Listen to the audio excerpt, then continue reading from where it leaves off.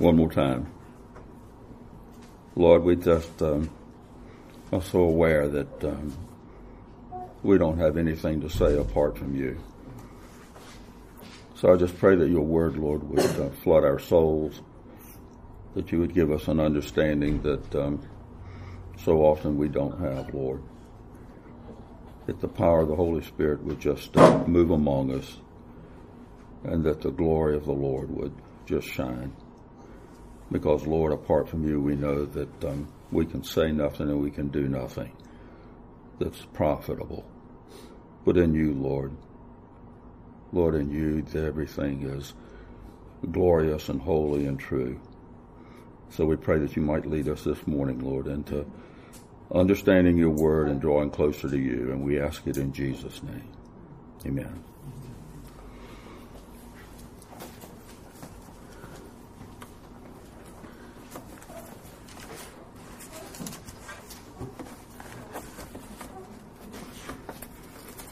A couple of things that I really didn't intend to say anything about, but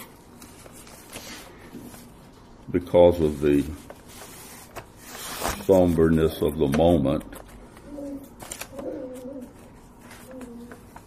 I just want to mention that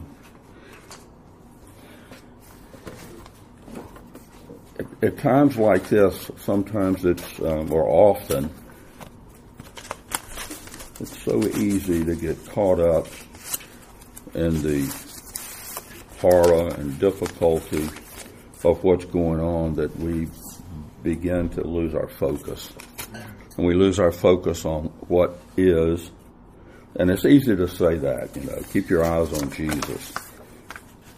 Keep your eyes on the Word of God or your heart, And that's why we're told to store the Word of God in our heart so that it's there all the time, so that it's not something that we have to spend hours searching for, because it's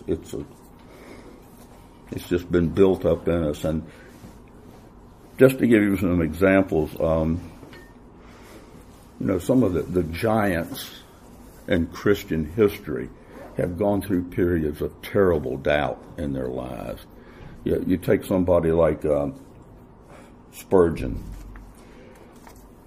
It says about John Spurgeon that his depression could be so debilitating that he could weep by the hour like a child and not know why he was weeping.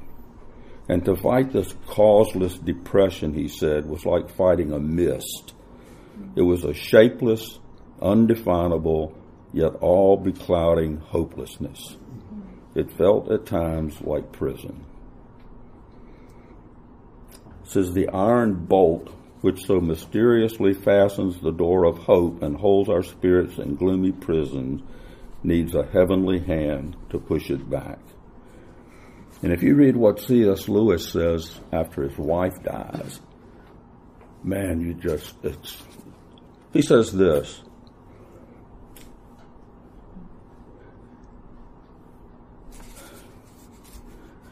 Lewis said that when all is well and life is happy, God seems present and welcoming with open arms. But go to him when your need is desperate, when all other help is vain. And what do you find? A door slammed in your face and a sound of bolting and double bolting on the inside. After that, silence. You may as well turn away. The longer you wait, the more emphatic the silence will become. There are no lights in the window. It might be an empty house. Was it ever inhabited? Why is he so present a commander in our time of prosperity and so very absent a help in our time of trouble? John Newton in prison cried out in despair that he would never see his child again. And it was a despair and a doubt that lasted for quite some time. John Owen, who was one of the deep thinkers of England during the time, I wrote a book called, and if I live to be 200, I'll get through it one day. But it's entitled The Death of Death and the Death of Christ. And it is, the preface by J.I. Packer is probably 20 pages long. And it is deep. It is really, and this is what John Owen said, if I can find it real quickly. You would think that someone like that would not be in despair at all, but he said, and again, I won't, but he just talks about how he preached for so long, and then he found out that he had no real grasp of what he was preaching. And he just was in this despair, this doubt of despair, like Bunyan talks about in Pilgrim's Progress, until he finally, the light came out, and it was after reading Psalm, I think, 130, that the light finally broke through. So you see these giants of the faith and the kind of deep despair they can get into. So we need to really understand that and be sympathetic when people are going through something like that. Because what does the scripture say about take heed lest you fall when you see other people going through something? But anyway, that was something I wasn't intended to say anything about, but what I want to be is in the first chapter of Luke. And we're not going to get too far into it because it only has 80 verses. So, and anyway, one writer said that if there had been newspapers in the Roman Empire 2,000 years ago, some of the headlines might have been King Artaxerxes nears death, grain ships dock at port, Rome riots end, 9 pirate ships sunk by Roman fleet, Athens students clash with police, Olympic wrestler still in coma, angels reported sighted in Judea. Again, we're going to be in Luke 1.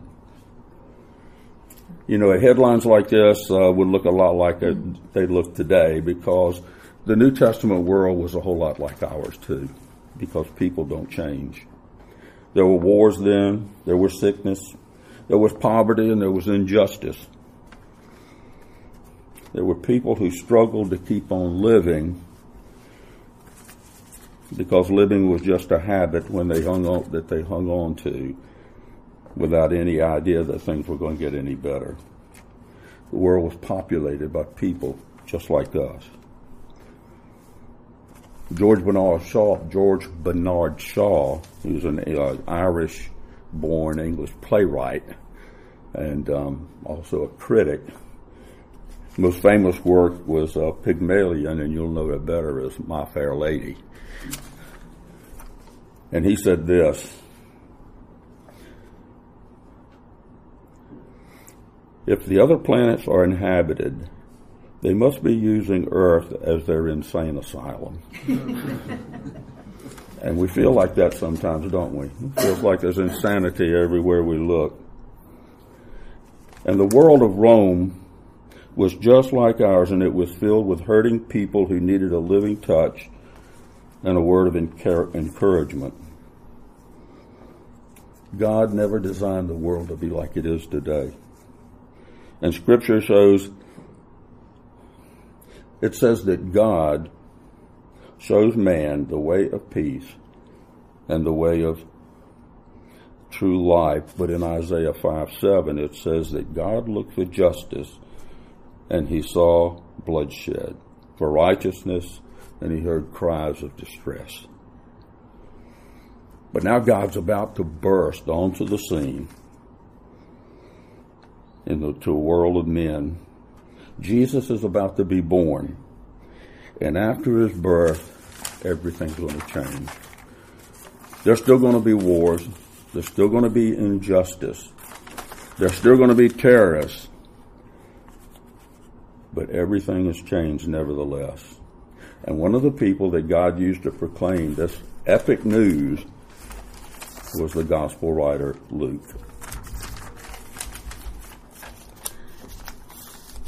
Luke's responsible for over a fourth of the New Testament. When you consider he wrote both Luke and the book of Acts. And that's an amazing fact when you consider that Luke was a Gentile believer. So you've got a Gentile writing over a fourth of the New Testament, if you ever considered that. And Scripture tells us he was a physician, and his manner of writing is of a very educated man. It's classical in some parts, and then he goes into the vernacular. But his vocabulary is so extensive that he uses 266 words in his books that are not found anywhere else in the New Testament. Gives you an idea of his education. And while many of Jesus' followers were called unschooled and uneducated men, it didn't apply to Luke. Much of the material in his gospel, it doesn't have any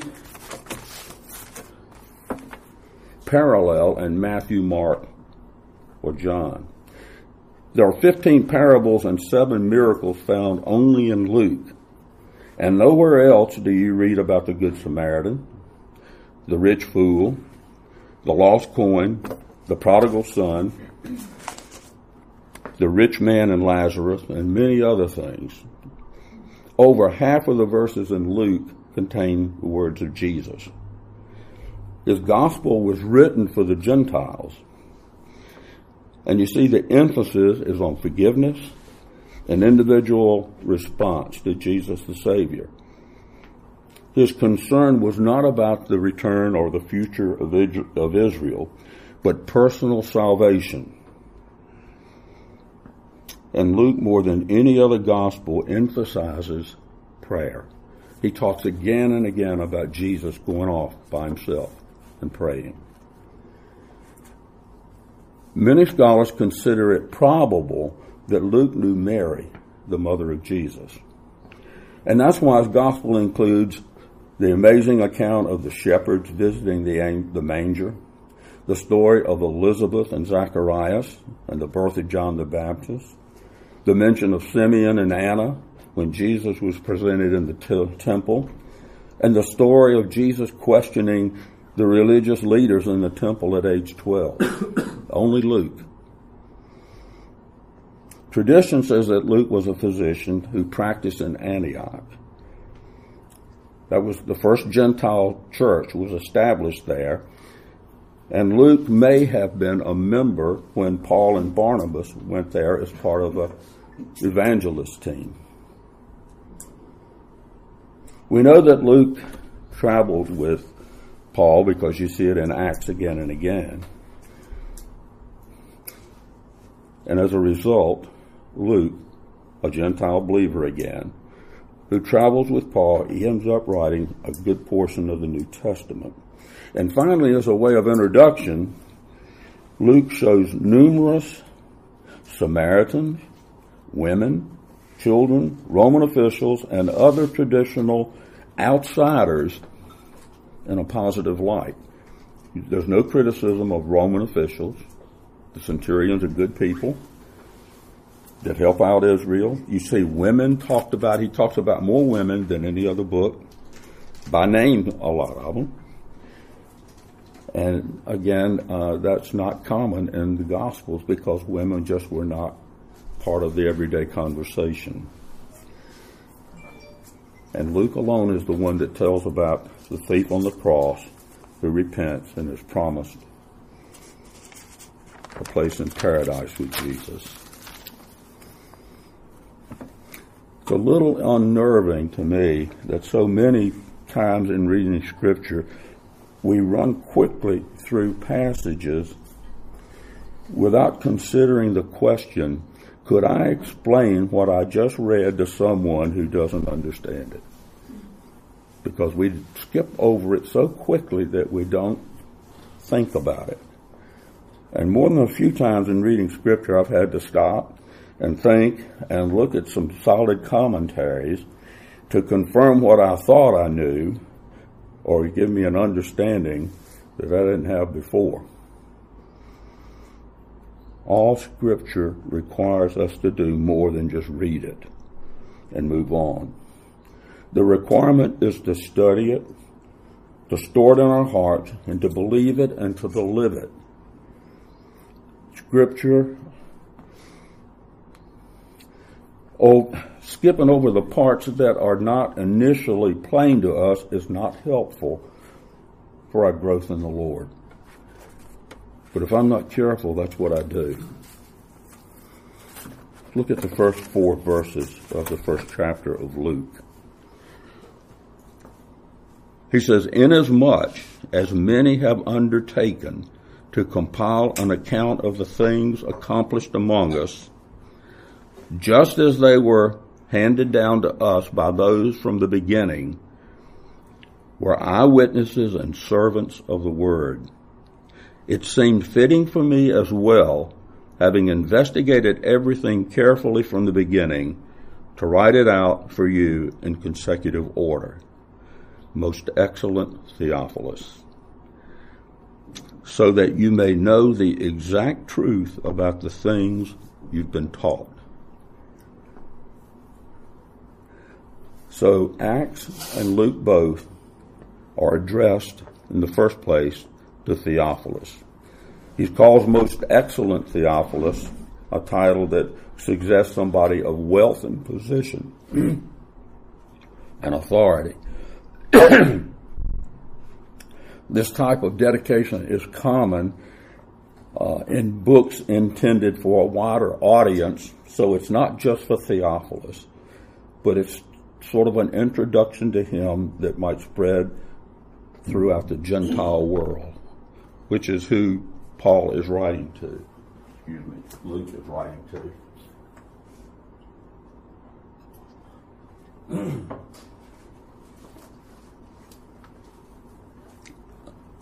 Pardon me.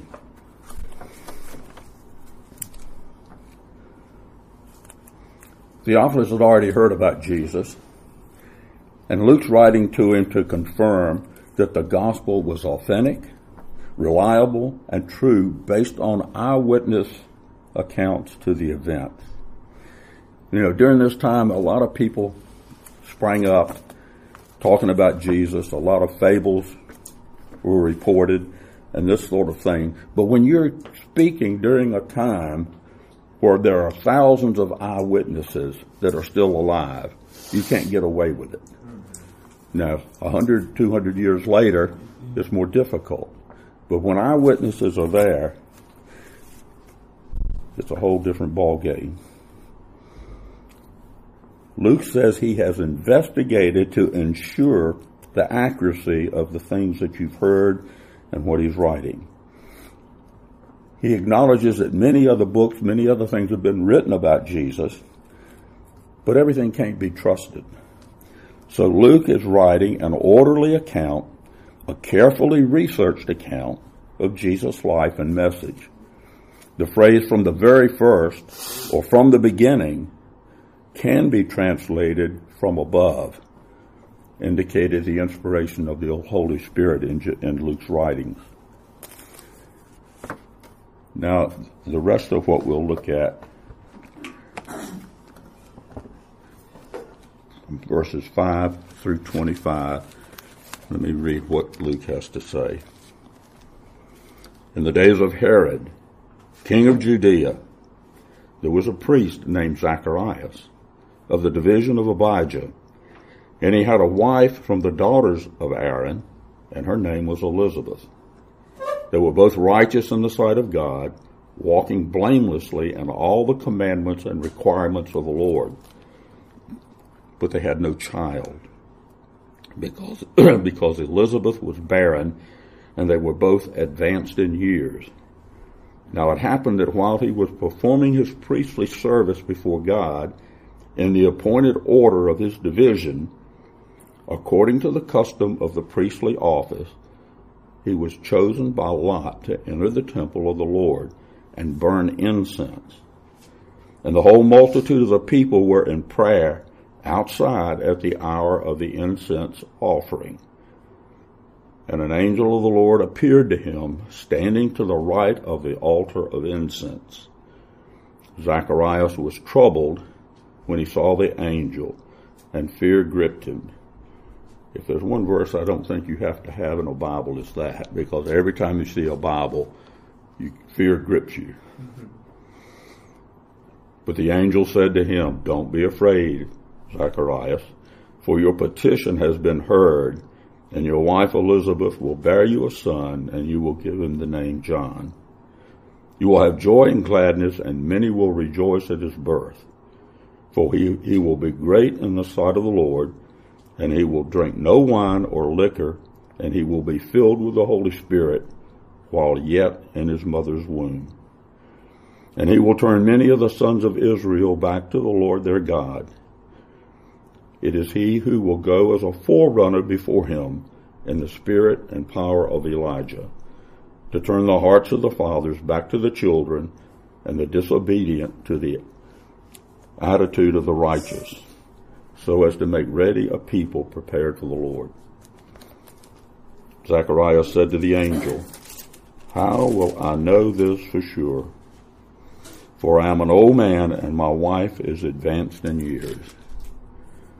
The angel answered and said to him, "I am Gabriel, who stands in the presence of God, and I have been sent to speak to you and to bring you this good news. And behold, you shall be silent and unable to speak until the day when these things take place, because you did not believe my words, which will be fulfilled in their proper time." The people were waiting for Zacharias and were wondering at his delay in the temple. And when he came out, he was unable to speak to them, and they realized that he had seen a vision in the temple, and he kept making signs to them and remained mute. When the days of his priestly service were ended, he went back home. In these days, Elizabeth, his wife, became pregnant, and she kept herself in seclusion for 5 months, saying, "This is the way the Lord has dealt with me in the days when he looked with favor upon me, to take away my disgrace among men."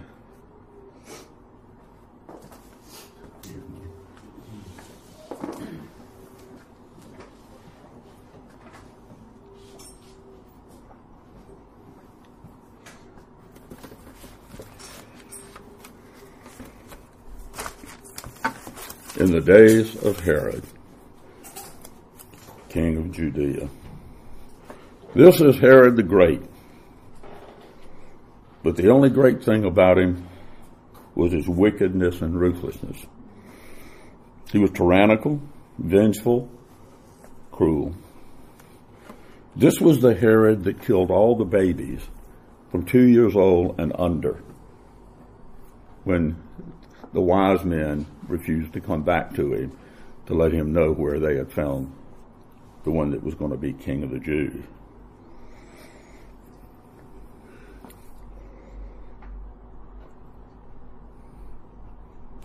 So after the wise men left, without coming back to him to report their finding, all the children were slaughtered. And as horrible as this was, secular history at the time barely records it. And the reason that they barely record it is because he did so many horrible things that was relegated to the back pages. It would be like a newspaper where all these horrible headlines are up front, and this is a little footnote on page 6, because everything else he did so overshadowed this to most of the people, just to give an idea of his wickedness. And in the midst of the darkness, God was getting ready to turn on the light. This ought to be encouraging to us. When things look the most dire, when the darkness seems palatable, God is getting ready to turn on the light. He's preparing the way for the one who is not the light, but one who will still point the way to the light, to the Messiah. So in the bleak darkness of Herod, God is at work in ways that are not immediately apparent, just as he does today. And in those days there was a priest named Zachariah.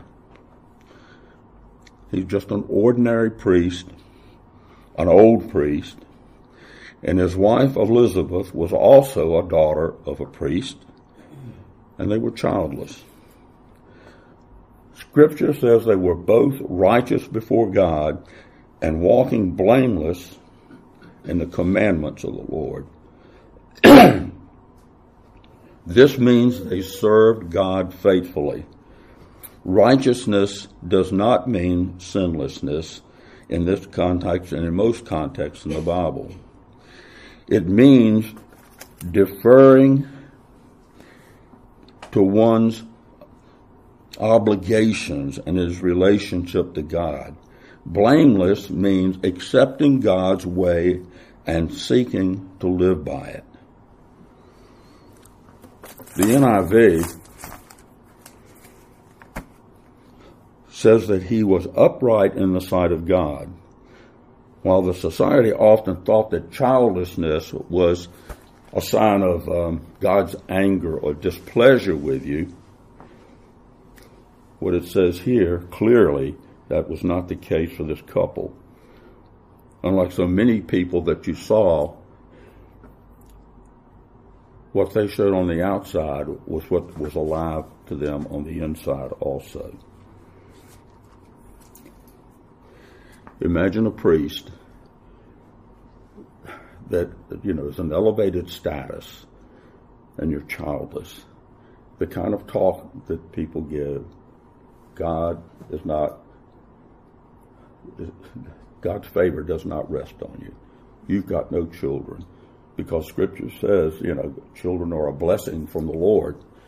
And so God's withheld a blessing from you. So there's talk. And it stays with them for a long, long time. To be chosen to burn incense was quite an honor. There was only one temple, and the priest served on a rotating basis. The division of Abijah, which Zacharias' division, was 8th out of 24 divisions, and with each division ministering for a week twice a year. The large number of priests at the time, hard to believe, but Josephus says there were probably 20,000 at the time. So, with this many, with there only being one temple, that meant that a priest's opportunity for taking part in the ritual, it was very few. You might not have more than one in your whole lifetime, and a lot of them never had the chance to participate in the burning of incense in the temple. So it was a huge blessing. But now that Zacharias is in the temple, providing fresh incense on the altar in the holy place, before the most holy place, the angel Gabriel appears to him. Imagine the shock and the fear that Zacharias must feel, and his confusion at the angel's announcement. Again, this is what the angel says in verses 13 through 17, just so that we have a handle on this. The angel said to him, "Be not afraid, Zacharias, for your petition has been heard, and your wife Elizabeth will bear you a son, and you will give him the name John. You will have joy and gladness, and many will rejoice at his birth. For he will be great in the sight of the Lord, and he will drink no wine or liquor, and he will be filled with the Holy Spirit while yet in his mother's womb. And he will turn many of the sons of Israel back to the Lord their God. It is he who will go as a forerunner before him in the spirit and power of Elijah, to turn the hearts of the fathers back to the children, and the disobedient to the attitude of the righteous, so as to make ready a people prepared for the Lord." All right, Zacharias, you don't have any children, you're going to have a child. And not only are you going to have a child, you're going to have the one that's coming in the power and spirit of Elijah. He's going to announce the coming of the Messiah. That's a mouthful. And you're old, your wife is old, you're past the childbearing ages. That's tough.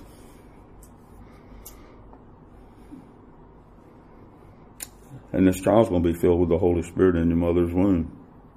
He's going to turn many people to the Lord and make the people ready for the coming of the Lord. And Zechariah says, how shall I know this? For I am an old man, and my wife is advanced in years. You know, on the surface, we don't have a problem with Zacharias. His doubt was based on an understanding of nature. You don't have children at this age. He and Elizabeth were way too old. But he left God out of the equation. And we sometimes do the same thing. We ask God to answer our prayers, and we're thinking, well, the way this would normally happen is. But God is the God of unusual. And so when something happens that's not the way we expect it to, we think God didn't hear and God isn't answering. And sometimes he goes around a circle before he gets back to having our understanding open so that we see what's going on. But again, Zacharias had forgotten that God had intervened many times before in situations like this. Abraham and Sarah, with Hannah, the mother of Samuel, with the parents of Samson. So there are many scripture references where women were barren and God supernaturally brought children. But the most important thing that Zechariah didn't pay heed to was that this word that Gabriel spoke was a word from God. So Zacharias is doubting. He's doubting the word of God. And the result is that he's struck dumb and won't speak until his son is born. Can you even imagine what a difficult thing this is? Here's the greatest thing that's ever happened to you probably in your life. You're going to have a son, which is impossible, and he is going to be the one that announces the coming of Messiah. And you can't tell anybody. You can't speak for 6 months. For 9 months. Maybe get into a bigger miracle, huh? Yeah. Keep adding to it. Right in the text here. From the very beginning, there have been a multitude of people outside praying while he's inside with the incense. And they're still outside when he comes out. And they've been waiting patiently for Zacharias to come out because it doesn't take that long. This ritual is not a long thing. And they're going, why is he taking so long? And then when he finally comes out, he can't speak. So they're delayed by the puzzle. They're puzzled by the delay. And then they figured that he had seen a vision. He could only make signs. So he can't share with them the fact that he had just seen Gabriel. And the last time Gabriel appeared to anybody was in Scripture was Daniel. So he can't share about the angel, can't share about his son, he can't share about the Messiah. All this sharing's got to wait again until 9 months, until his son John is born. In the same chapter, there appears to be a case where Mary doubts a few verses later that we won't get into. And the same angel, Gabriel, appears to her. And there's no rebuke this time. Why? Sometimes you have to look closely to see the difference that's not obvious the first time you look at it. and we'll look at it later. One thing to remember in relation to Zacharias is that God has been silent for 400 years. Okay? Nobody has heard from God speaking directly, prophetically, or any other way that we know of for 400 years. Chronologically, Luke is showing us the beginning of the New Testament. Zacharias means God remembers, and Elizabeth means his oath. When did God take an oath? Psalms 89, 34 through 37 reads, "My covenant I will not violate, nor will I alter the utterance of my lips. Once I have spoken by my holiness, I will not lie to David.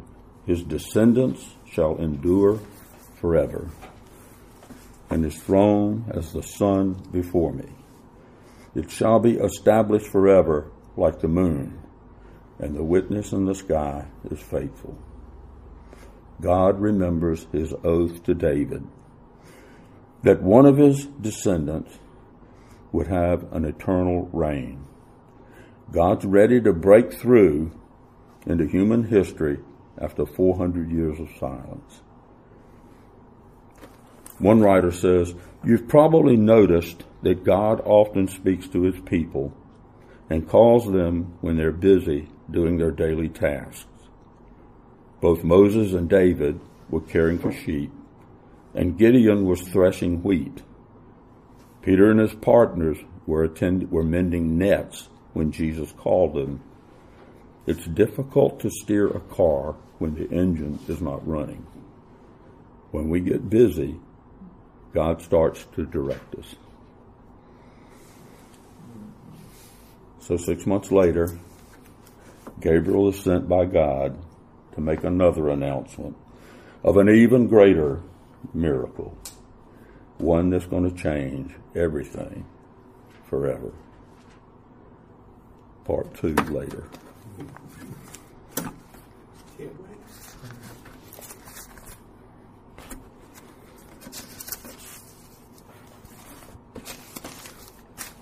We need to look at Scripture closely. I mean, Zacharias, the priest of the division of Abijah. Who? Abijah. Okay, woo. Now I'm excited. Now I understand. What the fool has that got to do with anything? But if you go back to 2 Chronicles, I think it is, it tells you how the priests were divided and how it's, so only 2 weeks out of a year does his division get to go into the incense. And out of that division, there are hundreds of priests. And you can understand why, for some of them, they never had that opportunity. And on the very time, it's this thing of, man does this, but God is the one that chooses the lots. So God decides, all right, you're going now because you're going to have a son, and after that, the Messiah's coming. Here's the order. God intervenes all the time. We just don't see it. We're not very bright. We don't see very well. Our hearts are calloused. Women more than men, but Well, Greg, I noticed that the angel had to quiet Zacharias. Didn't have to quiet Elizabeth. Well, no, you don't understand. The reason I understand it. It's right there in the Word. I know. But the reason that happened is because even for an angel, it's impossible to quiet a woman. Some things even angels can't do. Let's pray. Lord, we just thank you for your word.